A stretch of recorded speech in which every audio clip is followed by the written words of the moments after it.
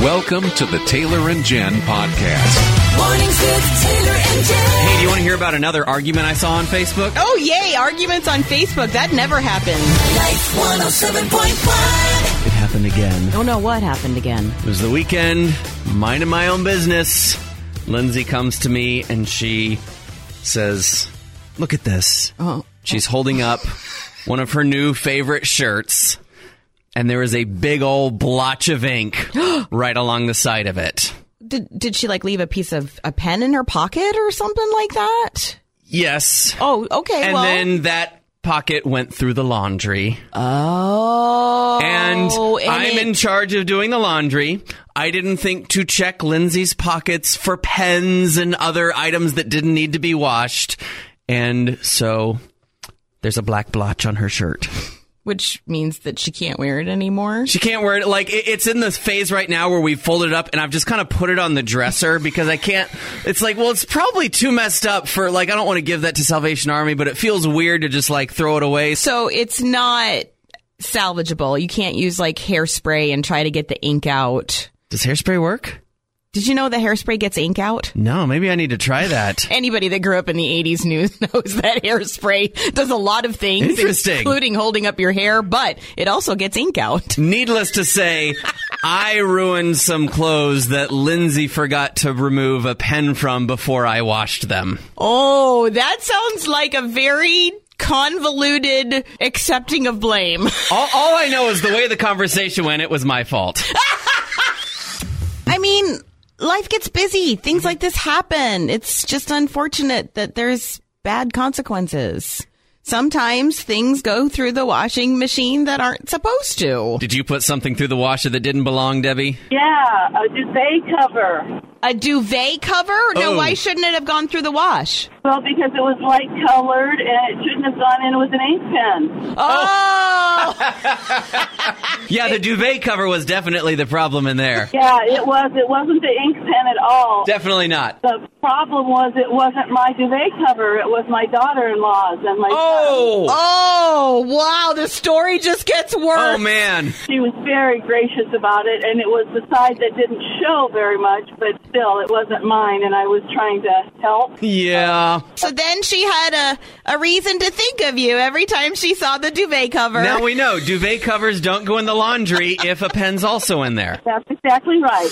By the time you have the third kid, there's not an awful lot of things that make you gasp in surprise because, number one, you're too tired, and number two, you think you've seen it all. Yeah. So when I heard my mother exclaim very loudly and very despairingly from the laundry room, I knew something was up. Oh, boy. It was kind of along the lines of oh no! Like that. Boy. So, I mean, really, everybody came running.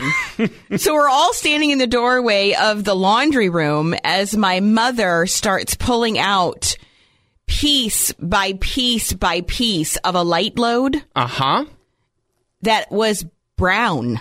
Uh-oh. And it wasn't just your typical brown. It looked oddly like a waxy brown color had gotten onto all of the light-colored things, including one of my mother's favorite dresses. Waxy brown.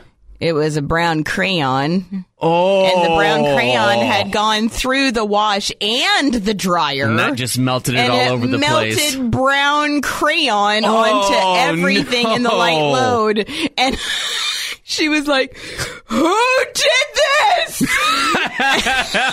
My dad started taking steps backwards. Uh-huh. My sister and I both turned to my little brother. It was just like we just pointed at him.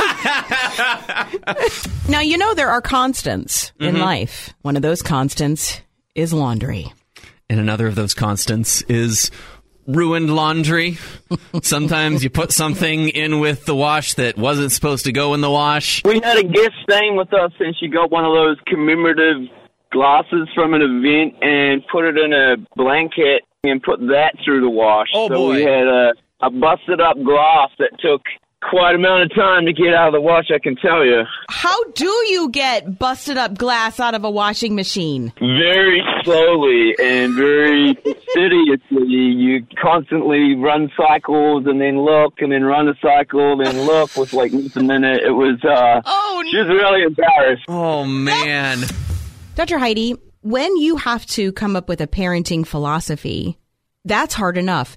Coming up with a parenting philosophy in harmony with either your spouse or a co-parent, that can be extremely difficult because human nature. What should we do?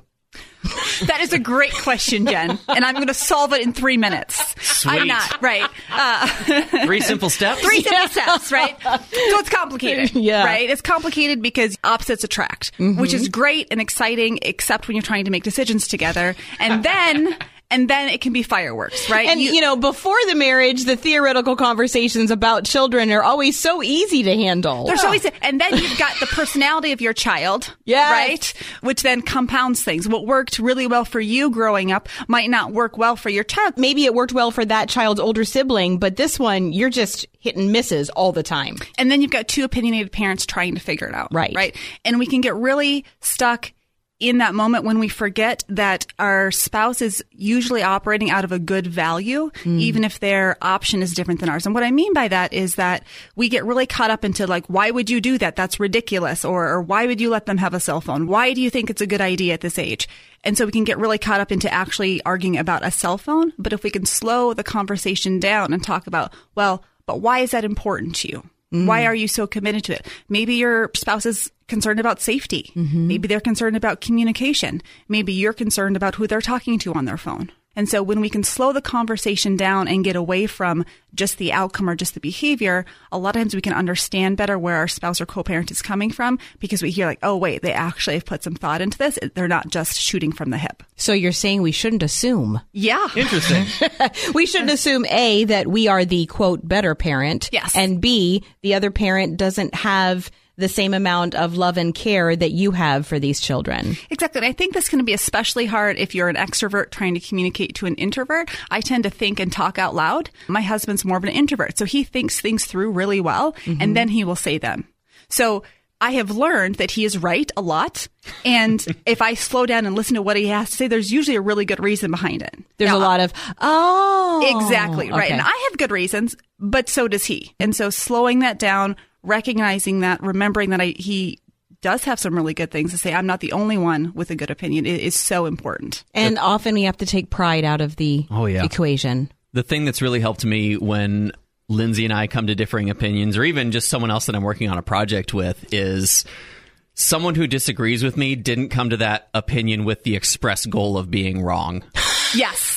Or being different from you. Or being different. Like, they have a reason why they believe what they believe, and it's not just to mess with my life. Exactly. Yep. We have to give them that benefit of the doubt. We also have to think about when we can't come to an agreement, what do we do? And at that point, the goal is to find common ground, but sometimes we can't find a common ground. And so at that point, after you've identified where you each are coming from and what your values are, it can then be helpful to say, okay, we might not agree, but what's the best for our child? And then have a conversation about what are the pros and cons of each perspective, what is the cost, and how will we know when we need to shift? Because again, parenting is a big experiment. Our poor firstborns, right? It's a big experiment, and sometimes things work and sometimes they don't. And so when you can, again, set that pride aside and say, okay, we have different values about this, but let's try this. And if it doesn't work, we will adjust. You can bring peace and harmony to a very difficult situation.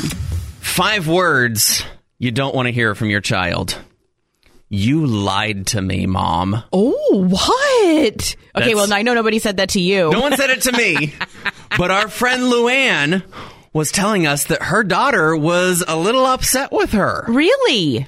Because I can't imagine Luann lying to her daughter. I know. She's such a wonderful woman. Yeah. But her daughter confronted her about a little lie that she might have told her. Oh, no. What happened? I missed this. I have honestly no idea what you're talking about. Luann, out of the goodness of her heart, gave her daughter a hand-me-down car. Oh, that's so nice. They were able I know her daughter had some issues. Yeah. She had some car issues. Luann was able to upgrade, and so she passed along this car to help her daughter out. Oh, that is so nice. And as she passed along the car, she said, the one thing, I'm sorry it doesn't have remote start. I know that really comes in handy here in Iowa. Yeah, especially this year.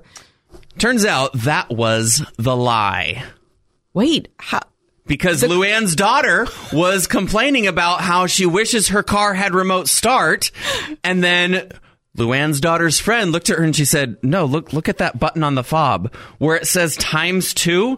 That means if you push this button twice, it will remote start your car. Oh, my goodness. How long did Luann have that car? At least 5 years. Are you kidding me? I'm not. She came into the office yesterday and she goes, you guys, I am legitimately angry right now. For 5 years, she had a remote start that she didn't know she had. Didn't know she had it. I got a call here. Who's this? It's Luann. Hi, Luann. Hey, Luann. Hey, I want to just say to my defense, the car dealer that we bought this car from said it does not have remote start. So we took it for what he said. You just believed those car salesmen. Yep. So does the car you have now have a remote start? Yes, because I had it installed. Did they get in there to install it and say it's already there? No. I suppose we could look at these as God's little lessons in humility. Yeah. You think you understand the things you own, and then you realize they have functions that you had no idea about. You missed the boat a bit. So I moved in my new apartment, and I got one of those nice waste baskets where you step on the little thing at the bottom to lift the lid. Yeah. And mine didn't work. Oh. It wouldn't lift the lid. So, okay, that happens every so often. And my grandson was over one day, and he goes, Nana, why do you lift the lid all the way? You should just step on this thing down here. And I go, I know, but it doesn't work. And he goes, did you know there's still a little piece of cardboard down here? the little remote. And I'm like, well, it takes a 5-year-old who's more down at that height, I guess, to let Nana know that was still down there. That's like the trash can version of, have you tried plugging it in? Exactly. It was my friend Heather, actually, that rescued me from a lifetime of unnecessarily rinsing dishes in my sink because I didn't realize that the button on my dishwasher that said rinse was a pre-rinse cycle. After 6 years of being able to drive, my new wife finally pointed out to me that the thing on the car that shows air blowing on somebody's feet will let you turn the air conditioning on and blow on your feet. So we just want to know, what's the boat that you missed? I was in a friend's car several times, and I saw these buttons on the dashboard. Sometimes they were lit up, sometimes they weren't. Didn't know what they were for, and I finally got up the courage to say, what are those buttons? I cannot figure it out. And my friend said, what are you talking about? And I said, those Asian soup spoon buttons, what are they? Asian soup spoon buttons? Those are the seat heaters.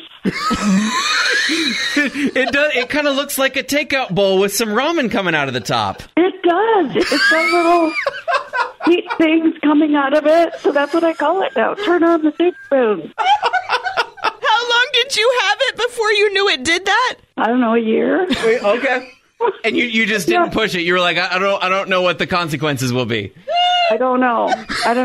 Sometimes they were just on magically, and then other times they weren't. So I think somebody was messing with me. Okay. So that's what we call them. But turn on the soup spoon. You need to heat up the seat. Now that I know what it is, I use them with abandon. It's awesome.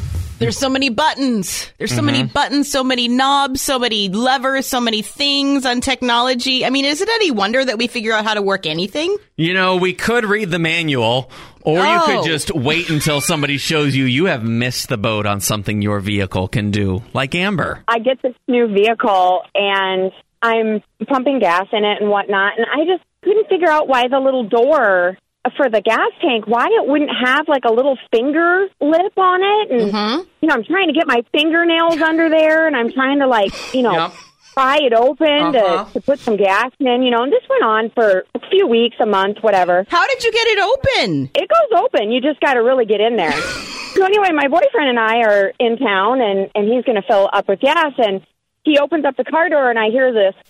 And I was like, what was that? What was that noise? And so anyway, he fills up, and he gets back in the car, and I said, isn't that just a pit? It doesn't have, like, a little finger lip on there, and that you can't open that little door? I mean, who thought that was a good idea? And so he looked at me, and he goes, you're kidding, right? And I said, no, what do you mean? And he's like, there's a button right here. You push this button and it pops the little door open.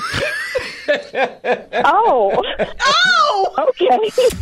If you are a last child or even a middle child, I am sorry, but right now in this room, there is nobody representing you. Yeah.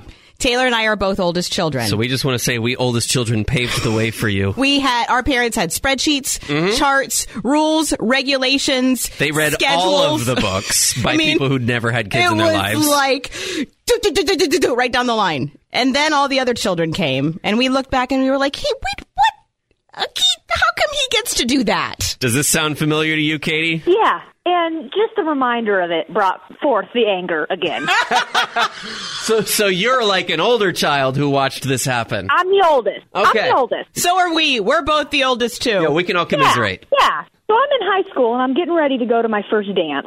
And the day before, my mom's giving me this whole talk about everything. And one of the things she throws in there is, I don't care how late you're out, you're coming to church in the morning. Yep. And I did. Well, flash forward a few years, and we're talking about my brother. He's the middle child, getting ready to go to his first dance. And she goes, yeah, he probably won't be at church tomorrow because he's going to be out really late. And I went, wait, excuse me? Whoa. You said, and I repeated the whole conversation because apparently I had stored it in my subconscious. Wow. And she goes, well, and I just said, whatever, that's why I'm tougher.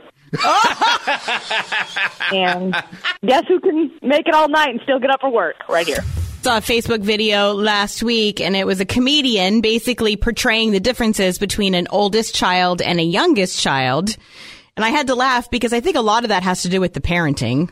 Well, I mean, yeah. There's differences the way you parent an oldest child down to a youngest child. I remember when my oldest son wrote his name on his bedroom wall as a toddler, we flipped out, Oh, yeah. But then when the youngest does it, it's like, throw a frame over it. We're good. It's a beautiful picture. You find yourself saying things that you never thought you would say as a parent, like don't lick the wall, and don't lick the TV, don't lick the cat, things like that. And with the youngest one, it's like, just lick it. It saves me from having to clean it later. All right, so whether you are the parent of multiple children or you were a child in a number of children, there's a difference between parenting the first child and all the subsequent children afterwards. You got an example of that? I'm a parent of one, but I am a child who is 5th out of 5. Oh. So I have some unique perspective on this. I bet you do. Yes, I do. My oldest sibling is 15 years older than I am, and the youngest is 8 years older. They were done with spilled milk and all of those things. Everyone else at the dining room table, I remember this. I ate on a tray in the living room watching Star Trek. And to this day, I struggle with the family meal. It's like, where's my tray table? We have something that might at least warm you up on the inside. A friend of ours named Susan calls us occasionally, and we love hearing from Susan. She's got great stories, but that's not the only reason why we love hearing from Susan. She has the kind of laugh that will raise the temperature of your heart like 10 degrees. So we've just collected some of our favorite Susan laughs for you this morning, so you get to enjoy them with us.